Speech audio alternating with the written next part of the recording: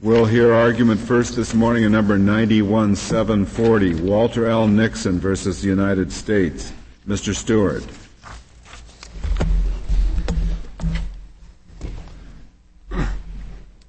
Mr. Chief Justice, and may it please the Court, we challenge in this case Senate Impeachment Rule 11, under which the Senate failed to conduct the impeachment trial of Walter Nixon when it removed him as Chief Judge of the United States District Court for the Southern District of Mississippi. The constitutional requirement of a Senate impeachment trial means that the accused must have the opportunity to present his case, to present witnesses, and to confront witnesses against him before the duly convened Senate, which requires the presence of a quorum of the senators. Under Impeachment Rule 11, however, the trial occurred in this case only before a committee of 12 senators, which required a quorum of only 7. The impeachment trial requirement is important because it ensures to the greatest extent possible. I suppose when you call it a trial before 12 senators.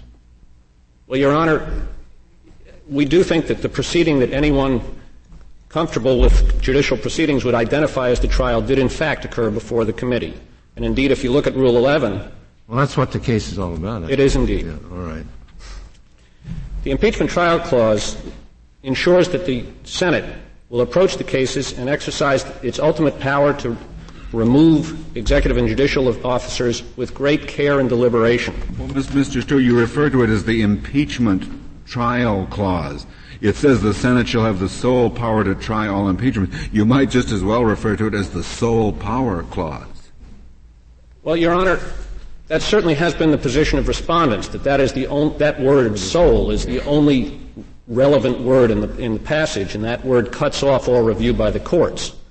But I think that reading of that word hangs such a tremendous amount on that word that it's really not defensible. Well, certainly that is would be a fairly partial way to refer to it. I think to call it the impeachment trial clause is an equally partial way to refer to it. That you're entitled to do it, certainly.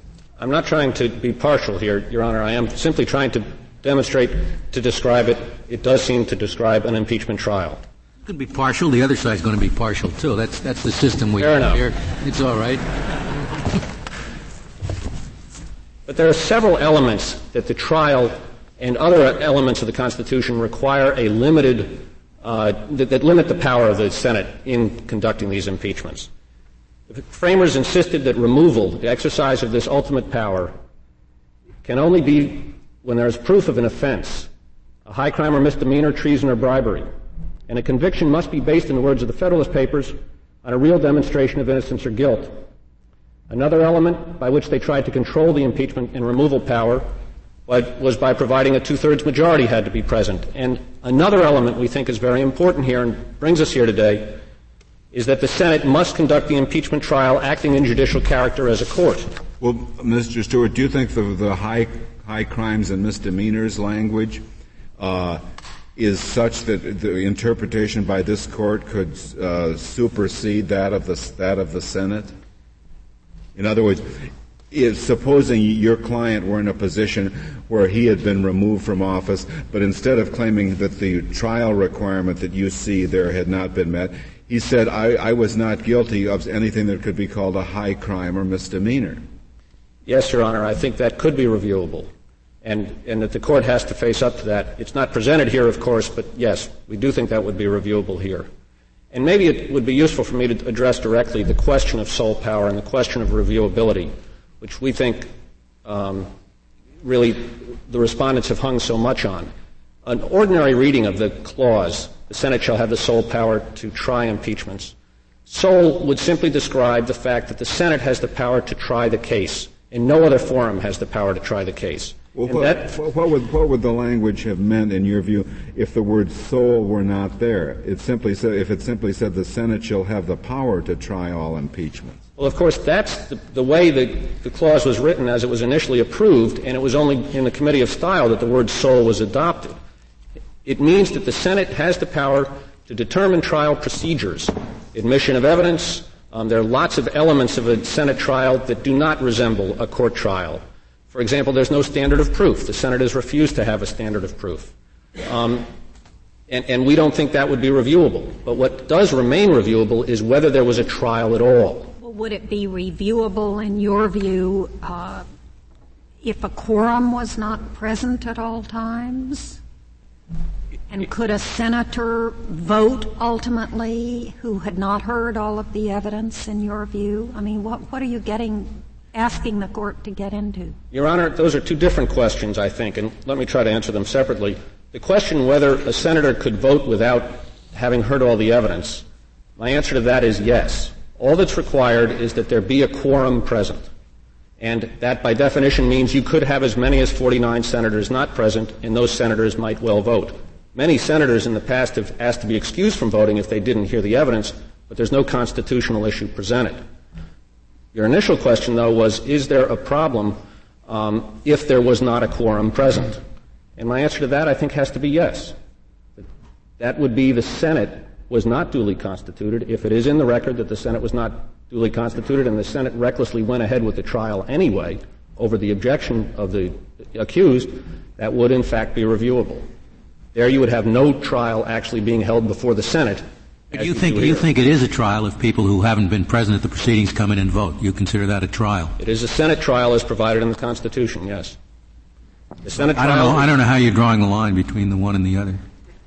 If you look I thought a trial means you present evidence before someone who then decides, the person to whom the evidence has been presented. You say that's not what a trial is.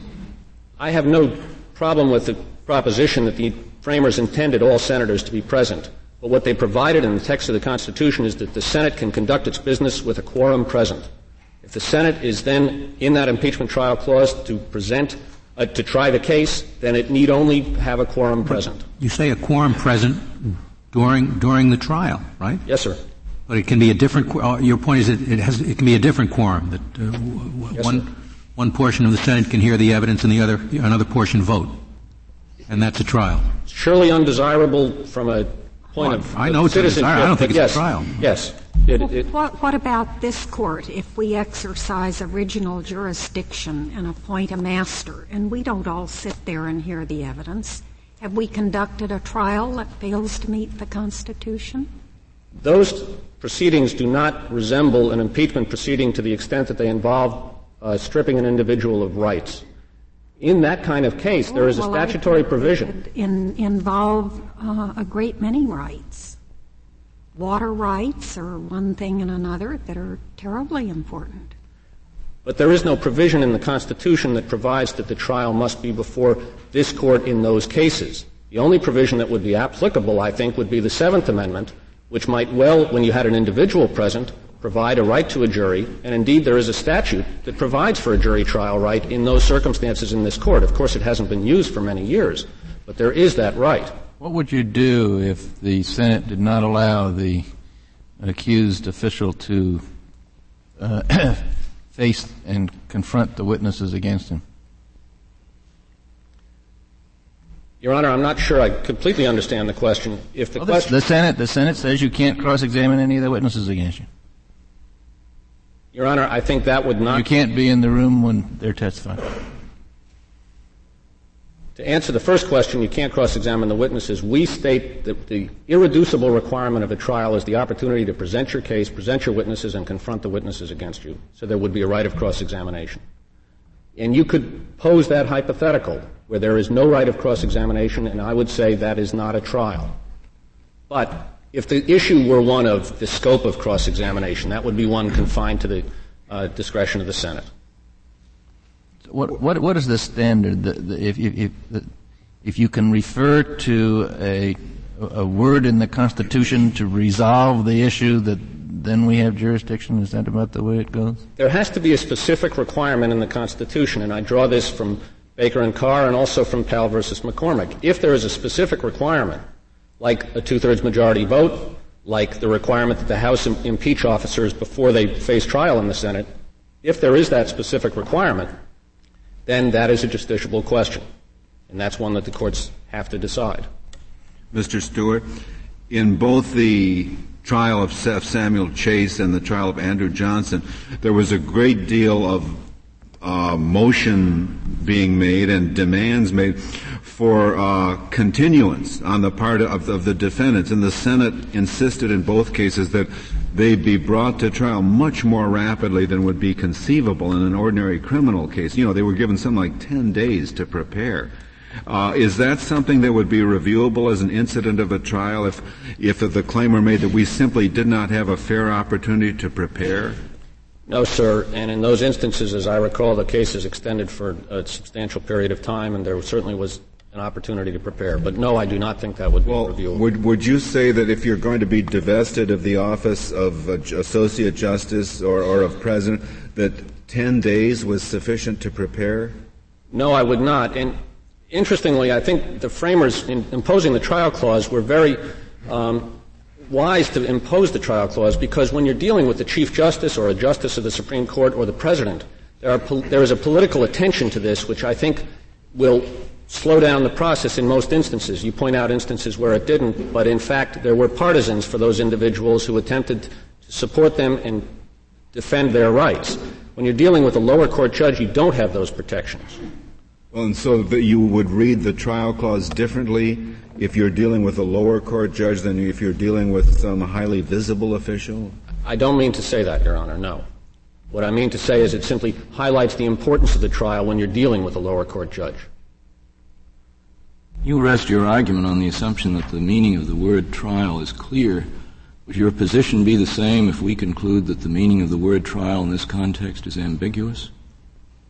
Your Honor, I think that to rule in our favor, the Court has to conclude that the word try does have meaning, and the meaning is, as we say, that there is an irreducible requirement of an opportunity to present your case and confront your case. And that meaning I don't think is so elusive when you compare the impeachment clause to other clauses of the Constitution creating powers for the Senate. For example, the power to be the judge of elections. That doesn't have any element of confronting witnesses or presenting witnesses. That's simply a requirement of a decision. In this instance, though, try means something else. And I think respondents' position, in order to rule for them, you really have to say that try is the same as be the judge as. And when you look at the history, when the first Senate, which included framers, had to apply both of these provisions, when they were applying the elections clause, they had evidentiary proceedings before committees. But when they were applying the impeachment clause, when they were conducting impeachment trials, they did those before the Senate. That was the common sense understanding of the time, and I think that case casts important light on the question before the Court here. All right, but if we should disagree with you about the clarity of meaning, do I understand you correctly to concede that the case should, when we conclude that the word is ambiguous, do I understand you correctly to concede that the case should be decided just as it would be as if we were dealing with an issue which the Constitution did not expressly address in any way? In other words, we would defer by a conclusion of non-justiciability to the Senate to make the determination and leave it where it is? Your Honor, I think we would lose. I'm not exactly comfortable as to whether that is a non-justiciable question or simply we would lose on the merits. That's the least of your concerns. Yes, sir. Okay. That the issue is justiciable? Yes, it is, and I'd be happy to address it. Because it seems to me that justiciability, as I was saying earlier, hangs so much on the word sole. A reasonable reading of the word sole is that it means simply that the Senate has the power to try the case and no other forum does. It's not that the word excludes judicial review. If the framers intended to exclude judicial review of impeachments, why not do so? Why not say that the judicial power shall extend to all cases arising under the Constitution except impeachments? That's what they did in the Pardon Clause. The Pardon Clause says that the presidential power to pardon shall extend to all cases except cases of impeachment. Well, the framers didn't do that, and that seems very persuasive to us in two respects. First, they clearly did not choose to exclude judicial review. Therefore, the ordinary presumption of judicial review, the power of this Court to say what the law is, applies. But by the same token, when they didn't accept this notion that impeachment trial is this island unreachable by any other entity, that they recognized unless they excluded the president from exercising pardon power, well, then he would have the power to exercise, to pardon individuals who have been impeached and convicted. Could the accused official waive the right that you claim is his? Suppose an official says, this is very complicated testimony, and I want senators who can focus on the testimony. And the Senate says, we'll have the evidence presented before a committee of 15 senators, and he wants that. Can he do that and then refer the matter to the whole Senate? Absolutely. I think any individual can waive a constitutional right. And I think, in fact, if you were a senator, I'd take it you would stand up on the floor of the Senate and say, I must point out that this is an unconstitutional proceeding. If I were a senator and I objected to that because I wanted to hear the testimony, then I would have the right to go listen to the testimony. Well, I think you'd have the obligation to tell your colleagues that they're proceeding in an unconstitutional manner, wouldn't you?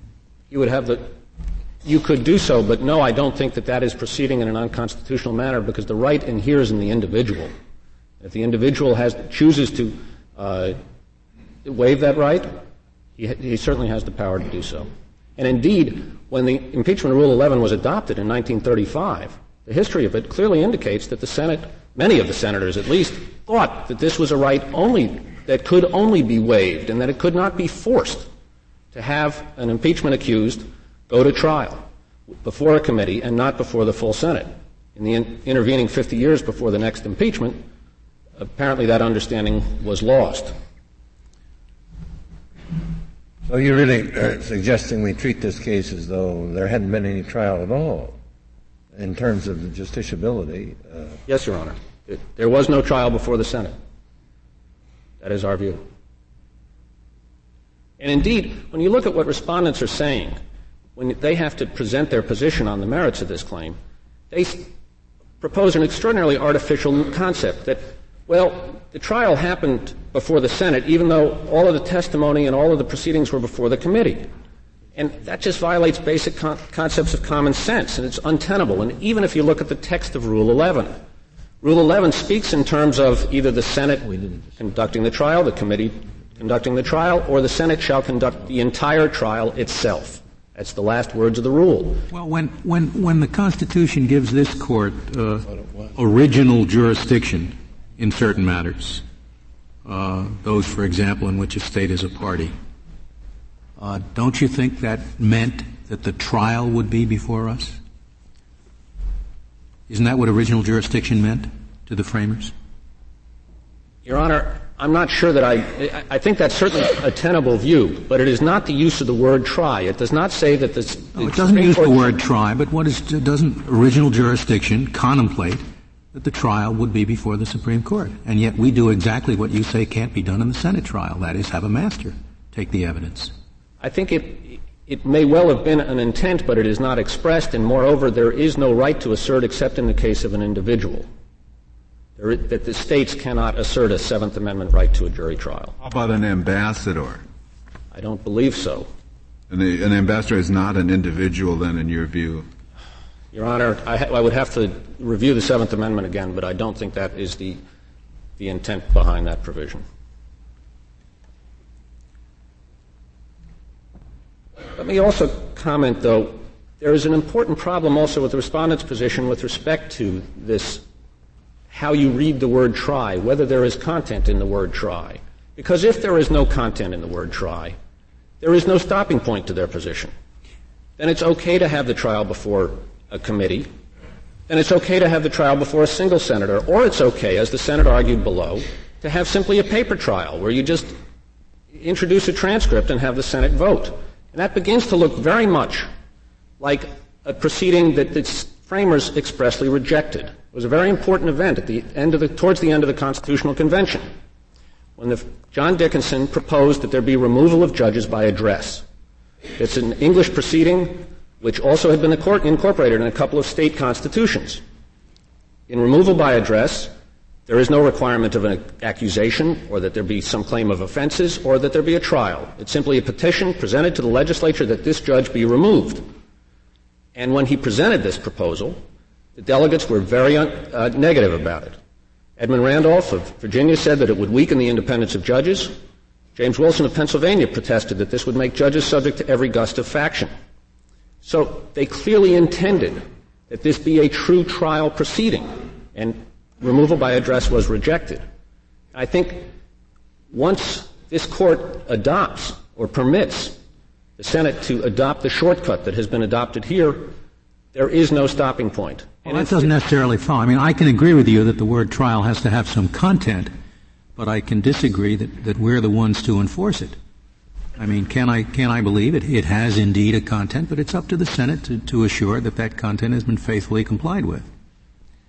Your Honor, I think that comes back to the question of is it the Senate's sole power to decide what is the content, or is it this Court's power to say what the law is, to construe the law? And I think in impeachment, just as in questions of the viability of a commission for it to be a magistrate of the District of Columbia, this Court must exercise jurisdiction, must review the question in the absence of anything that denies jurisdiction or in the absence of any indication that there are no justiciable standards to apply. Well, you were running a slippery slope kind of an argument. If trial doesn't mean anything, where does it end? The slippery slope goes down the other side of the hill too, doesn't it? If we say that the trial does have a content, then we have to begin to decide what other things are connected with trial. There are all sorts of imaginable things that trial ordinarily entails. Are we going to be reviewing all of those?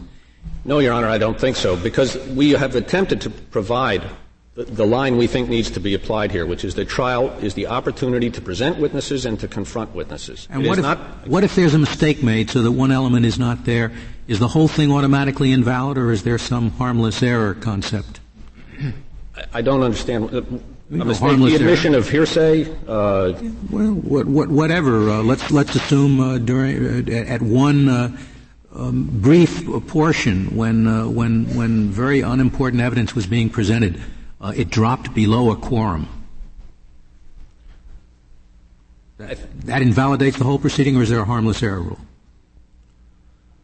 Your Honor, I think if you say there's a harmless error rule, I'm going to say, well, then we have to evaluate the weight of the evidence, don't we? So you better not say that. I wasn't going to say that. So there's no harmless error rule at all. Slightest mistake and the whole thing goes out. Well, that's like if there was a two-thirds requirement and they're only one vote short of two-thirds. Does this Court say, well, gee, they were awful close? I don't think so. I think you have to apply the constitutional requirements that are there. What about applying the confrontation clause to the admission of hearsay, various exceptions to the hearsay rule? Is that challengeable on the grounds that the Senate improperly applied the hearsay rule? No, Your Honor. I do not think that admissibility questions like that, whether one of the impeachment trials in 1986 involved papers that the argument was that they were improperly seized. But failure to allow cross-examination is raisable, in your view? I think that is the irreducible requirement. Yes, sir. What about an undue shortening of cross-examination? Your Honor, that is the point at which you would have to have a court look at the question. I think in almost all instances it would not be reviewable, but you could pose a hypothetical where you're given 30 seconds of cross-examination. You could pose that hypothetical to me, and I would have to say that is not a trial. And I want to emphasize here that we really are talking about very few provisions of the impeachment trial clause, or the impeachment clauses generally, that would be reviewable. The two-thirds majority, the requirement that the Chief Justice preside over presidential impeachments, and the requirement of the trial. Two-thirds majority, you would have witnesses in the chamber who would, I mean, is it only what you said before, if it appears in the record that there is not a quorum? Why does it have to appear in the record? Couldn't you have witnesses come in with affidavits saying I was there, and although nobody in the Senate asked for a quorum call, there was not a quorum? Wouldn't we have to accept that? Why does it have to be in the record? Well, no, I think there would certainly be an obligation on defense counsel to call to the attention of the court, the Senate right. as a court, that there is the absence of a quorum. Yeah, but the Senate ignores it, the presiding If the Senate is so reckless as to ignore it. And then you come to us with your affidavits and say there was not a quorum. We state it on the record, yes. We're going to judge whether there was a quorum in the Senate on the basis of affidavits provided by your witnesses. One of the virtues of the video age we're in is that the Senate proceedings are now televised. There would be wonderful evidence as to whether there was a quorum present. But yes, if the quorum clause is to be enforced, it would have to be reviewed by the court. Well, actually, you don't come to us. You come to the district court, yes, sir, and then to the Court of Appeals, and then to this court. And in the case, say, of an impeachment of the president, that could go on easily 2.5 years, I should think, probably 3. Your Honor, that's... I think you ought to address the argument that the Solicitor General makes, that this would put this nation at grave risk in the event of an impeachment of the president that was winding its way through the courts on judicial review. Your Honor, you pose a very difficult question. Indeed, it would leave this court having to choose which constitutional crisis is more desirable: to have a president removed by unconstitutional means, or to have a period of some ambiguity, admittedly, while that's resolved by the court. It could be resolved with dispatch. The Pentagon Papers case took, I believe, 19 days from publication until decision by this court. It would have to be resolved with dispatch. But it's not just a delay. It means that judges, some of whom have been appointed by the president who's being impeached, will be involved in the process, and the integrity and the independence of the court may come into question, which would cause severe damage to the courts as an institution over time. Your Honor, I think the most pernicious effect on the Constitution and on the history of this country would be if this court would simply, and the courts in general, simply avert their eyes from an unconstitutional impeachment, and surely an unconstitutional impeachment. Mr. Stewart, don't you think that framers who had enough foresight to provide for original jurisdiction by this court in cases involving ambassadors, in cases involving the states, would also have had enough foresight to provide for original jurisdiction by this court if they thought that the courts were going to be able to review at least impeachments of the president? But it doesn't appear in the original jurisdiction clause. This problem you've just been discussing with Justice Kennedy is an obvious problem that anyone would consider. Wending its way up to the Supreme Court, impeachment of the president. It would have been in the original jurisdiction of this court, wouldn't it? Your Honor, I don't think so. I think that it would involve the interpretation of a constitutional provision as to which the ordinary processes of judicial review would reasonably be applied.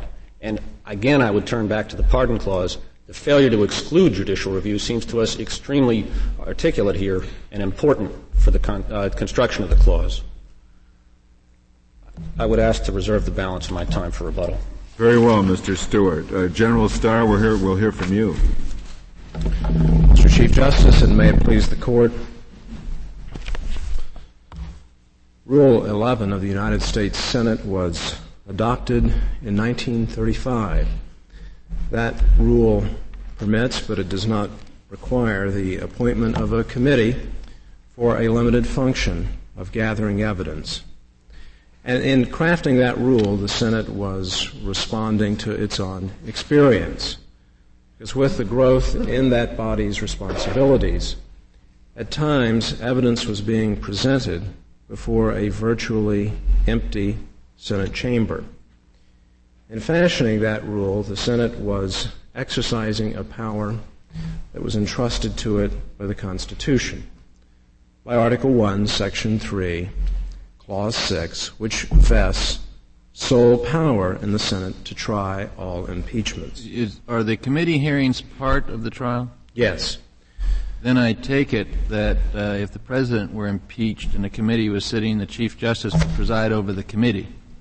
It is very possible that that would be the case, but I think he would have to if it's part of the trial. I think that is quite arguably the case, Justice Kennedy. I do think, by the way, that the Senate would see fit not to use that procedure with respect to the impeachment of a president or a justice of this court.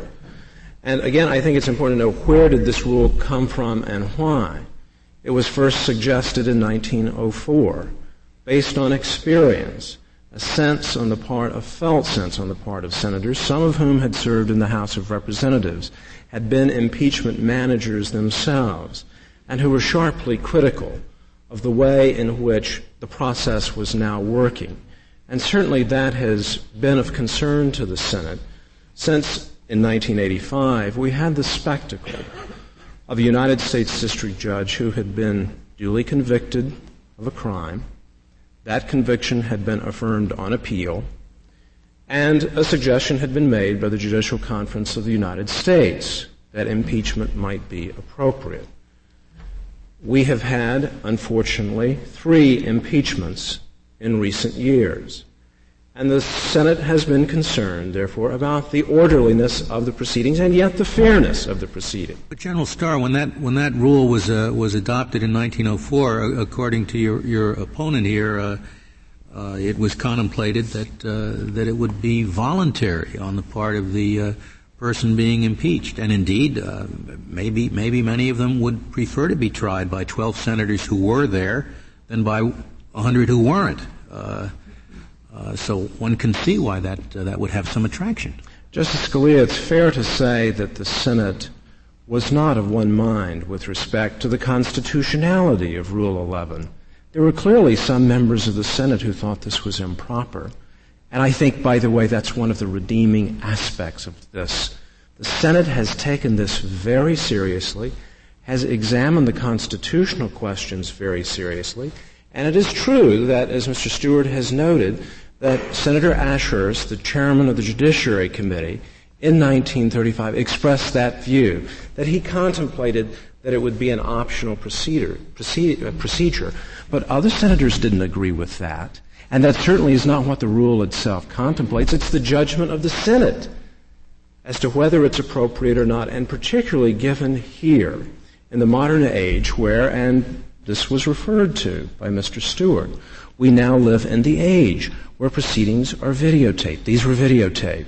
They were broadcast live, and a full transcript of the proceedings was made available to all of the Senate. And then this, I think, in terms of what happened here, the argument has thus far been at the level of the abstract. Let me, if I may, make one very concrete point. Judge Nixon appeared before the entire United States Senate. He answered questions before the entire United States Senate. He faced them as his judges. They are not jurors. They are senators who remain members of the United States Senate, who take a constitutional oath and who sit in judgment. And he and his able counsel argued evidentiary points, and at no point in those proceedings, while their motion for a full trial was there was no waiver of that. I'm not suggesting it. But in terms of what happened in these proceedings, not one word was mentioned with respect to invoking that part of Rule 11, which permits the Senate to conduct to bring specific witnesses before them. In fact, to the contrary, one of the characters who appeared in this unfortunate drama was a lawyer in Hattiesburg named Carroll Ingram. In his closing argument, Mr. Stewart said, look at the videotape of Carroll Ingram. You will believe Carroll Ingram. The Senate sat there with the quorum, with great dignity, asking questions through written questions promulgated by the presiding officer. Not once was the United States Senate urged to bring a specific witness. In fact, the argument presented to the United States Senate in this case was, we want you to go through this mountain of materials, and you will see so many contradictions in testimony by various and sundry witnesses that the case against Judge Nixon falls apart. Let me come back to the theoretical point. The theoretical point is what impeachment means. We don't rest our submission on sole power to try. We think that is indicative of the framers' intent. But our submission rests in part on the structure of the Constitution itself and what impeachment means, as well as the fact that the end result of impeachment of an officer of the executive branch or an officer of the judiciary is a judgment. And the Constitution, by its terms, contemplates, says, that the president, vice president, and all civil officers shall be removed upon conviction. As Justice Kennedy put it, how unthinkable it would be for the conviction of a president of the United States to then be subject to judicial review. The text itself contemplates finality, but more than that, when we go back to the framing, we know that what was in the minds of the framers was a process of checking the civil officers of government outside the Article I branch. Well, we could issue a stay pending appeal, General Starr, I guess, right? A stay of removal pending appeal or something like that. You have the raw power to do that, but I don't think that it would be a constitutional act. Who would we direct that to? The Senate? I don't know. It seems to I me assume the removal is automatic. The Senate doesn't do the removal. It occurs by virtue of the Constitution. I think that is right, because the judgment is what removes. What happened here was Judge Nixon sued several individuals, but they carry on ministerial functions in this connection, the Secretary of State, the recipient of the document, and so forth. He has not asked for that sort of injunctive relief. And so, yes, I think while it is theoretically possible, it is unthinkable that the court would actually issue a stay. I noticed that in the recent district court, there's been a district court judgment reversing an impeachment of another judge. Precisely. And the end of the judgment was the case is remanded to the Senate? That is correct. In that particular instance, the district judge saw fit to stay his own judgment. We think that was quite wise of the district judge.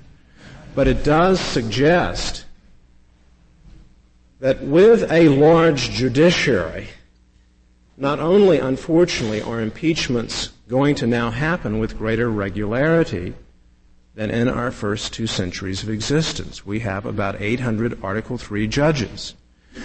Does this represent a threat to judicial independence, the use of this committee proceedings? I say with all respect that no one who has made a study, and I've watched all the videotapes, I've watched the entirety of the proceeding, and I don't think that anyone who watches those proceedings will come away with the sense at all that this proceeding represents a threat to judicial independence. May I ask General Starr, do you think the Senate or the House could have impeached the judge and merely recited the fact he'd been convicted of a crime, and that was the ground of impeachment, and then the evidence of that be sufficient before the Senate to remove him?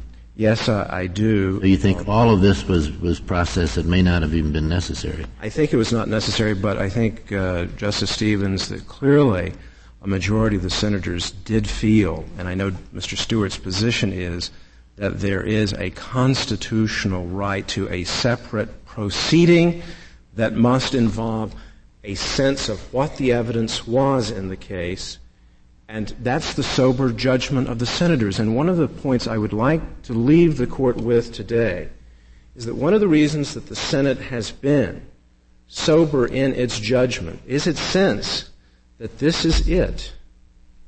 This is the end of the road. This is our judgment. They take that responsibility quite seriously. The Senate would have the power just to impeach based on a criminal conviction. To convict, basically. If there are articles, we do agree that there must be articles of impeachment exhibited to the Senate. But once that has done, yes, Justice White, they have the power to do that. And some members of the Senate have expressed the view that no one should remain sitting on the federal bench who's been duly convicted of a felony. Others have said, well, but look, Senator Mathias in some reflections in the mid-1980s said, there are some strange felonies on the books. In Idaho, it is a felony to poison a neighbor's cat. Perhaps that would not be automatic arrest. But this was obviously a serious matter. Judge Nixon feels that this entire proceeding was wrong-headed, was vexatious, was unjust, but those points were presented to the courts, were exhaustively examined by the courts, and were exhaustively examined by the House of Representatives, as reflected by the statements of the floor manager, of the impeachment manager, Representative Edwards, who said he was concerned about possible Department of Justice misconduct. They examined carefully whether there had been misconduct and found no evidence of it. That was the same result found in a 2255 proceeding after a 2-day hearing in Jackson, Mississippi. Well, that may well be, General Starr, that it was all very good in this case, but you're really arguing before us that it really doesn't matter whether it was very good or not. That's correct. They could have impeached him for poisoning a neighbor's cat. That is correct. Called that a high crime and misdemeanor, and you'd say that's good enough for you. That's correct. There could have not been a quorum present. If there was no quorum present, would we be able to review it? We have to accept. I think this Court's decisions in Ballin and Field versus Clark say we accept the records of the Senate. We do not impeach those. Oh, is it clear on the records of the Senate that there was not a quorum present? I think that the judgment still stands. I think we are moving closer to the possible arena of Powell versus McCormick. What if the record shows that there was not a vote of 2/3 of the Senate to convict? We think that as long as the records themselves are being accepted, then it does seem to us that we are in the arena of Powell versus McCormick at that stage. That was part of the insight of Powell. And Powell's looking to the text, but looking to more than that, looking to the history of the text and to understand the intent of the framers. And that 2/3 majority requirement is very important in the opinion of the framers for the very reason that this was to be a very considerable check by the United States Senate on the House of Representatives that might get carried away. So in your view, that might be justiciable? Yes. Is the claim before us today, should we treat it as non-justiciable or just committed by the text to the discretion of the Senate? The former, because of the latter, that the text itself, when we also contemplate the structure of the Constitution and the purpose of impeachment in our system of separated powers, that it does satisfy, it seems to us, at a minimum, two of the criteria laid down by this Court in Baker against Carr, a textual commitment to the Senate. And why do we say that? The reason we say that is because the grant of the sole power to try, in our judgment, carries with it the power to determine the procedures that will be employed. That's it's not expressed. So you do want us to rule that the question of the meaning of trial is textually committed to the Senate? Or yes.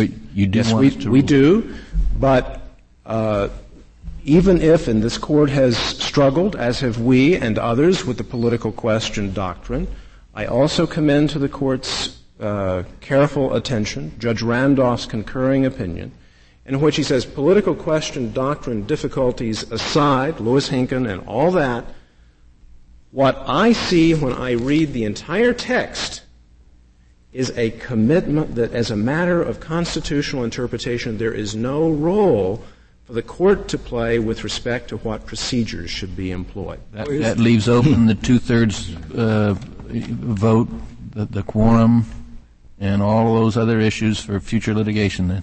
It does indeed. It seems to us that when we look at the entirety, that full paragraph of Clause 6, there are 3 procedures that are enumerated. A violation of one of those enumerated procedures brings us, in our view, into the domain contemplated by this Court in Powell against McCormick. We have not challenged Powell against McCormick. So if there is a violation of one of those procedures, it seems to us that is a justiciable claim. But the claim here is a very limited one. All of the evidence should have been adduced, no matter how detailed, about Wiley Fairchild's drinking habits and listening to Hank Williams Sr. music should all be laid before the full Senate, day after day after day. That's the claim. And that, we think, is a judgment that the Senate can take into account in determining whether to employ Rule 11. But recall again, Rule 11, not only is it not obligatory, but after the committee has worked its will, the committee itself, and several members of the committee did, by the way. Senator Heflin served on the committee, and when the issue came, when Judge Nixon said, I want my motion for a full trial heard before the United States Senate, it was overwhelmingly rejected by the Senate, but several members of the committee voted in favor of that. These are judgments, and judgments are going to differ just as they do on this Court. But it's a sober and a solemn judgment, and one of the reasons is because it is a final judgment. Well, I suppose that at least what the Senate, the procedure the Senate might adopt, I suppose they would have to call it a trial, wouldn't they? It seems to me they might have to call it a trial in one sense, but Justice White, here's the reason I'm struggling with that. I think the word try meant something different to the framers. We've cited in our whatever it meant, they have to be able to, they have to fit it within the word try. They had to fit it within the word try. Now, what did the framers mean by try? And we have given to the court the 1755 Samuel Johnson Dictionary, to examine or to examine as a judge. And just as this court examines as a judge in original cases by having a special master do, by the way, considerably more, and you don't appoint one of your own members as the special master, you have appointed either a retired judge or even someone who has never exercised Article III powers. So if the Senate has a rule, had a rule that anyone who's been convicted, any federal officer who's been convicted of a felony, and the judgment is final, we just automatically, he is automatically guilty. All it needs is to have the court record before it, and the show is all over. Is that trying? I suppose it is to you, as far as you're concerned. Because you use the word automatic, it concerns me as to whether Justice White is that examination as a judge. The application, and it does seem to me, Mr. Stewart does have a point that there must be an individualized judgment in an impeachment.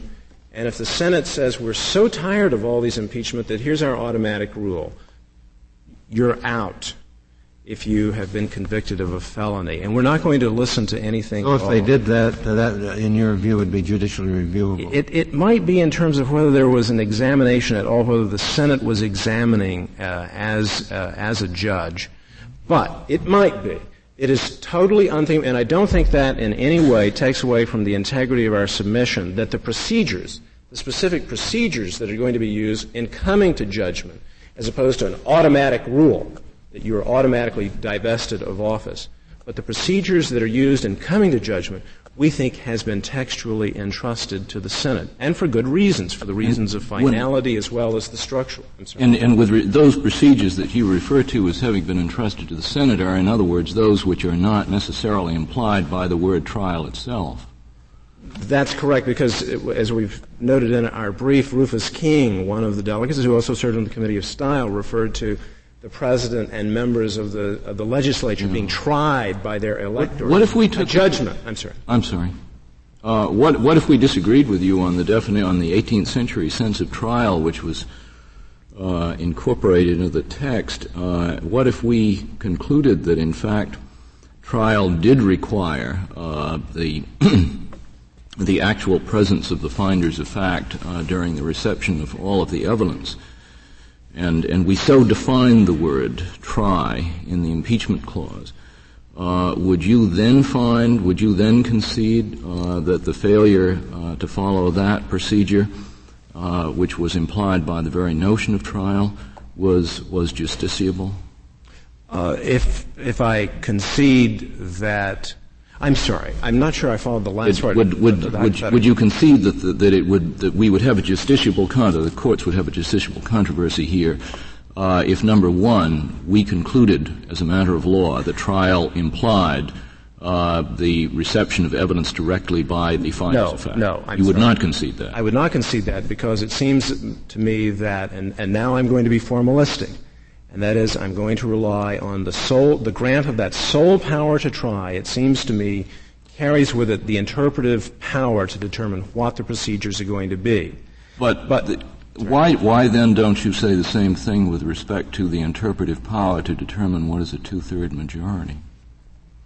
Is it the difference between an issue of law and an issue of fact that leads to different answers? It seems to me that we are in two structurally different domains. What we know the decision at the founding was is that this was the body, the numerous court, that would hear. Right. Could I just short-circuit this, maybe make this simpler than I started out to make it?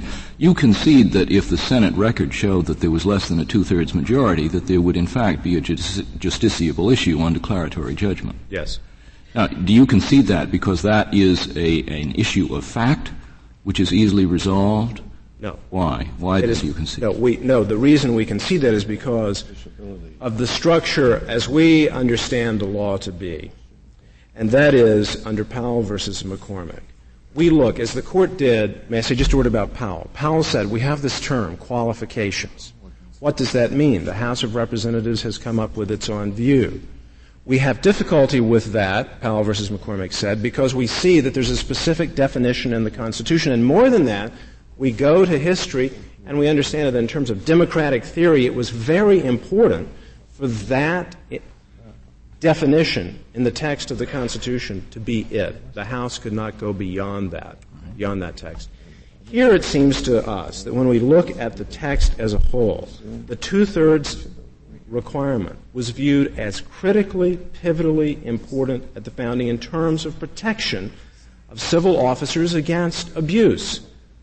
So it's a difference in emphasis then. If, for example, if I varied my example and said trial not only means not only requires the presence of all the fact finders, but they had said trial parenthesis, at which of course all members of the Senate will be present in paren, you would find there had not been such a commitment to the Senate simply by virtue of the emphasis on that requirement and the need to enforce it somehow beyond the Senate itself. You're using the term emphasis, and without trying to quibble, I'm trying to say, Justice Souter, that I am emphasizing the fact that the text itself specifically defines what the majority is. It's not 5/8, it's 2/3.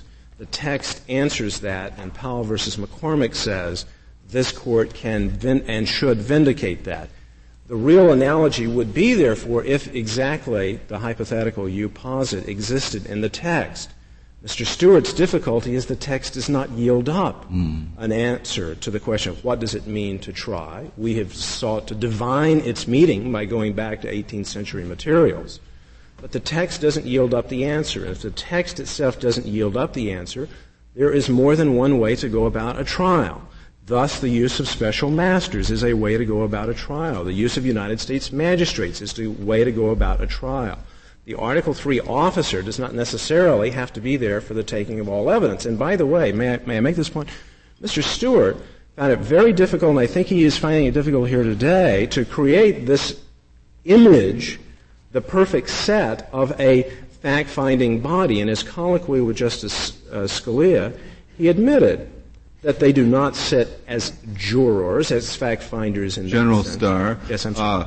Supposing that during an impeachment trial of the Senate, the Chief Justice dies, and the Senate says, well, there's by statute created the office of Vice Chief Justice. We're going to let him preside, because it would just be catastrophic to wait for the appointment of a Chief Justice while this impeachment is pending. This is the impeachment of the President. The impeachment of the President.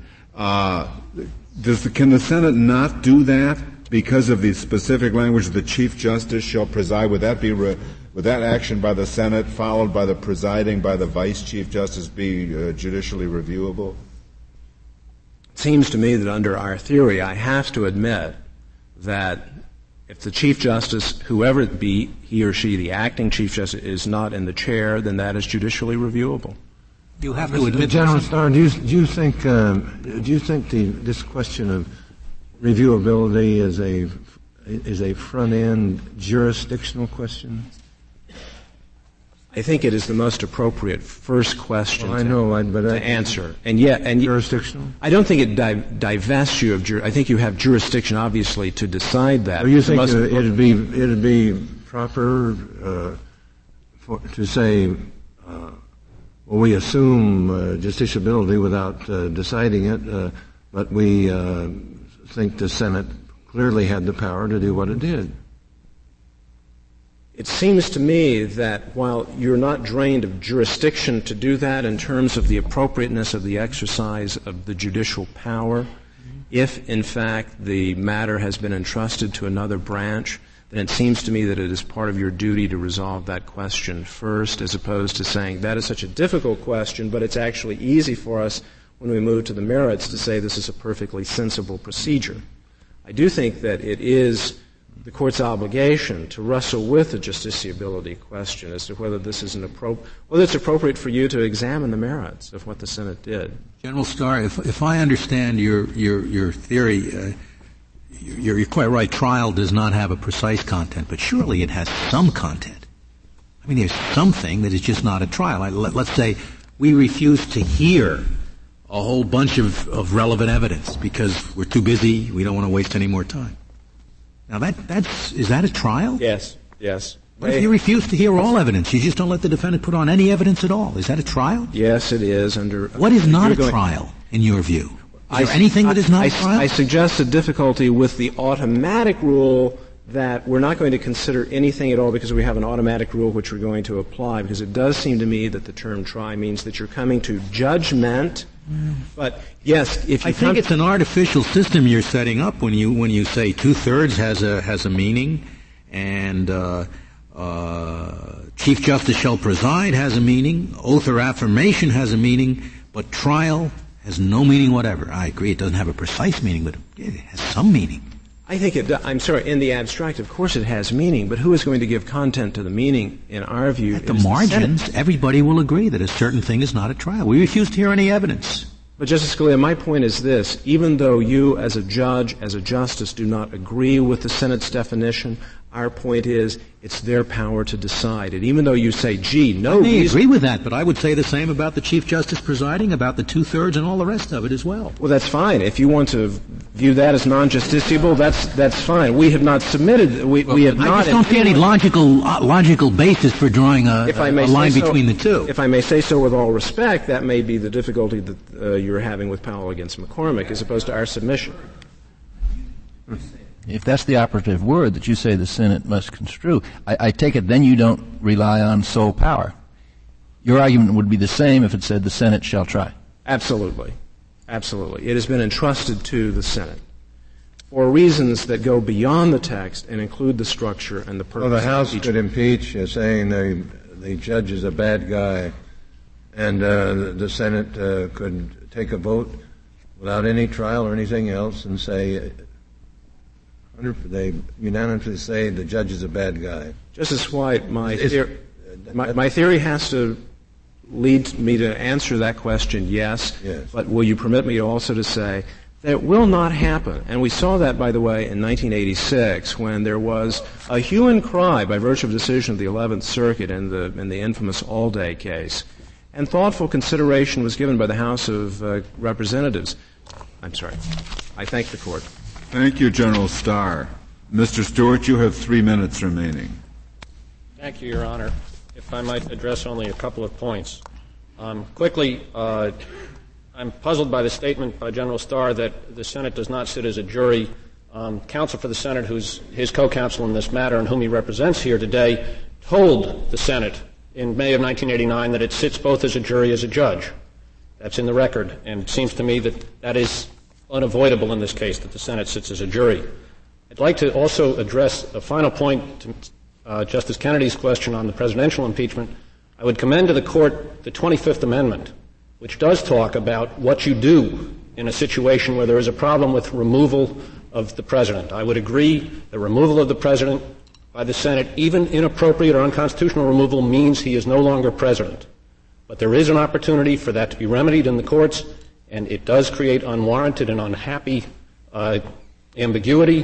But the 25th Amendment contemplates that in the case of the presidential incapacity. There's weeks when the Congress can review that issue. That ambiguity will proceed. We don't embrace it. We would lament it. But neither can the Court shrink from deciding the constitutional issue that would be presented. Finally, I would say that it is... Stewart, I suppose after these arguments are over, the 9 of us could go in the back room and just flip a coin or draw straws as to how the decision should come out, and it would be promulgated. That would be wrong. It would be unconstitutional. Who would reverse us for that? That is not reversible, Your Honor. It is not reversible. So it is theoretically possible that a branch of government may do something that is wrong, that is even unconstitutional, but that just can't be reversed. And of course, Your Honor, we're not saying that the senator's reasons for voting are subject to review by this Court. If the senator is voting to impeach a female judge because she's a woman and that senator doesn't think women should be on the bench, well, of course, that's not reviewable. But you're saying they can't draw straws or flip a coin. Well, we can. We are not going to the decision. They can reach their decision how they want, but they have to have a trial. That's what the framers wanted. They knew, they were familiar with the caprice of human nature, and they were familiar with capricious legislatures, and they knew they couldn't control them. But what they did provide was that there had to be a trial and a procedure that would lead to a real demonstration of guilt or innocence and hope to lead them to be responsible legislators. Issue is somebody has to be trusted as the last word. Isn't that the simple issue? Is it going to be this court, which may flip a coin? We can act unconstitutionally just as the Senate can. The only issue is who is going to have the last word and be unreviewable. And you say it must be us, and the other side says it must be the Senate in impeachment. If I may answer the question. Yes, you may. I think not only do I say it must be you, but in fact General Starr has clarified that point by saying it must be you when it's a two-thirds vote, and it must be you on other provisions, and the only issue here is whether we really have presented a right to be enforceable. Thank you. Thank you, Mr. Stewart. The case is submitted.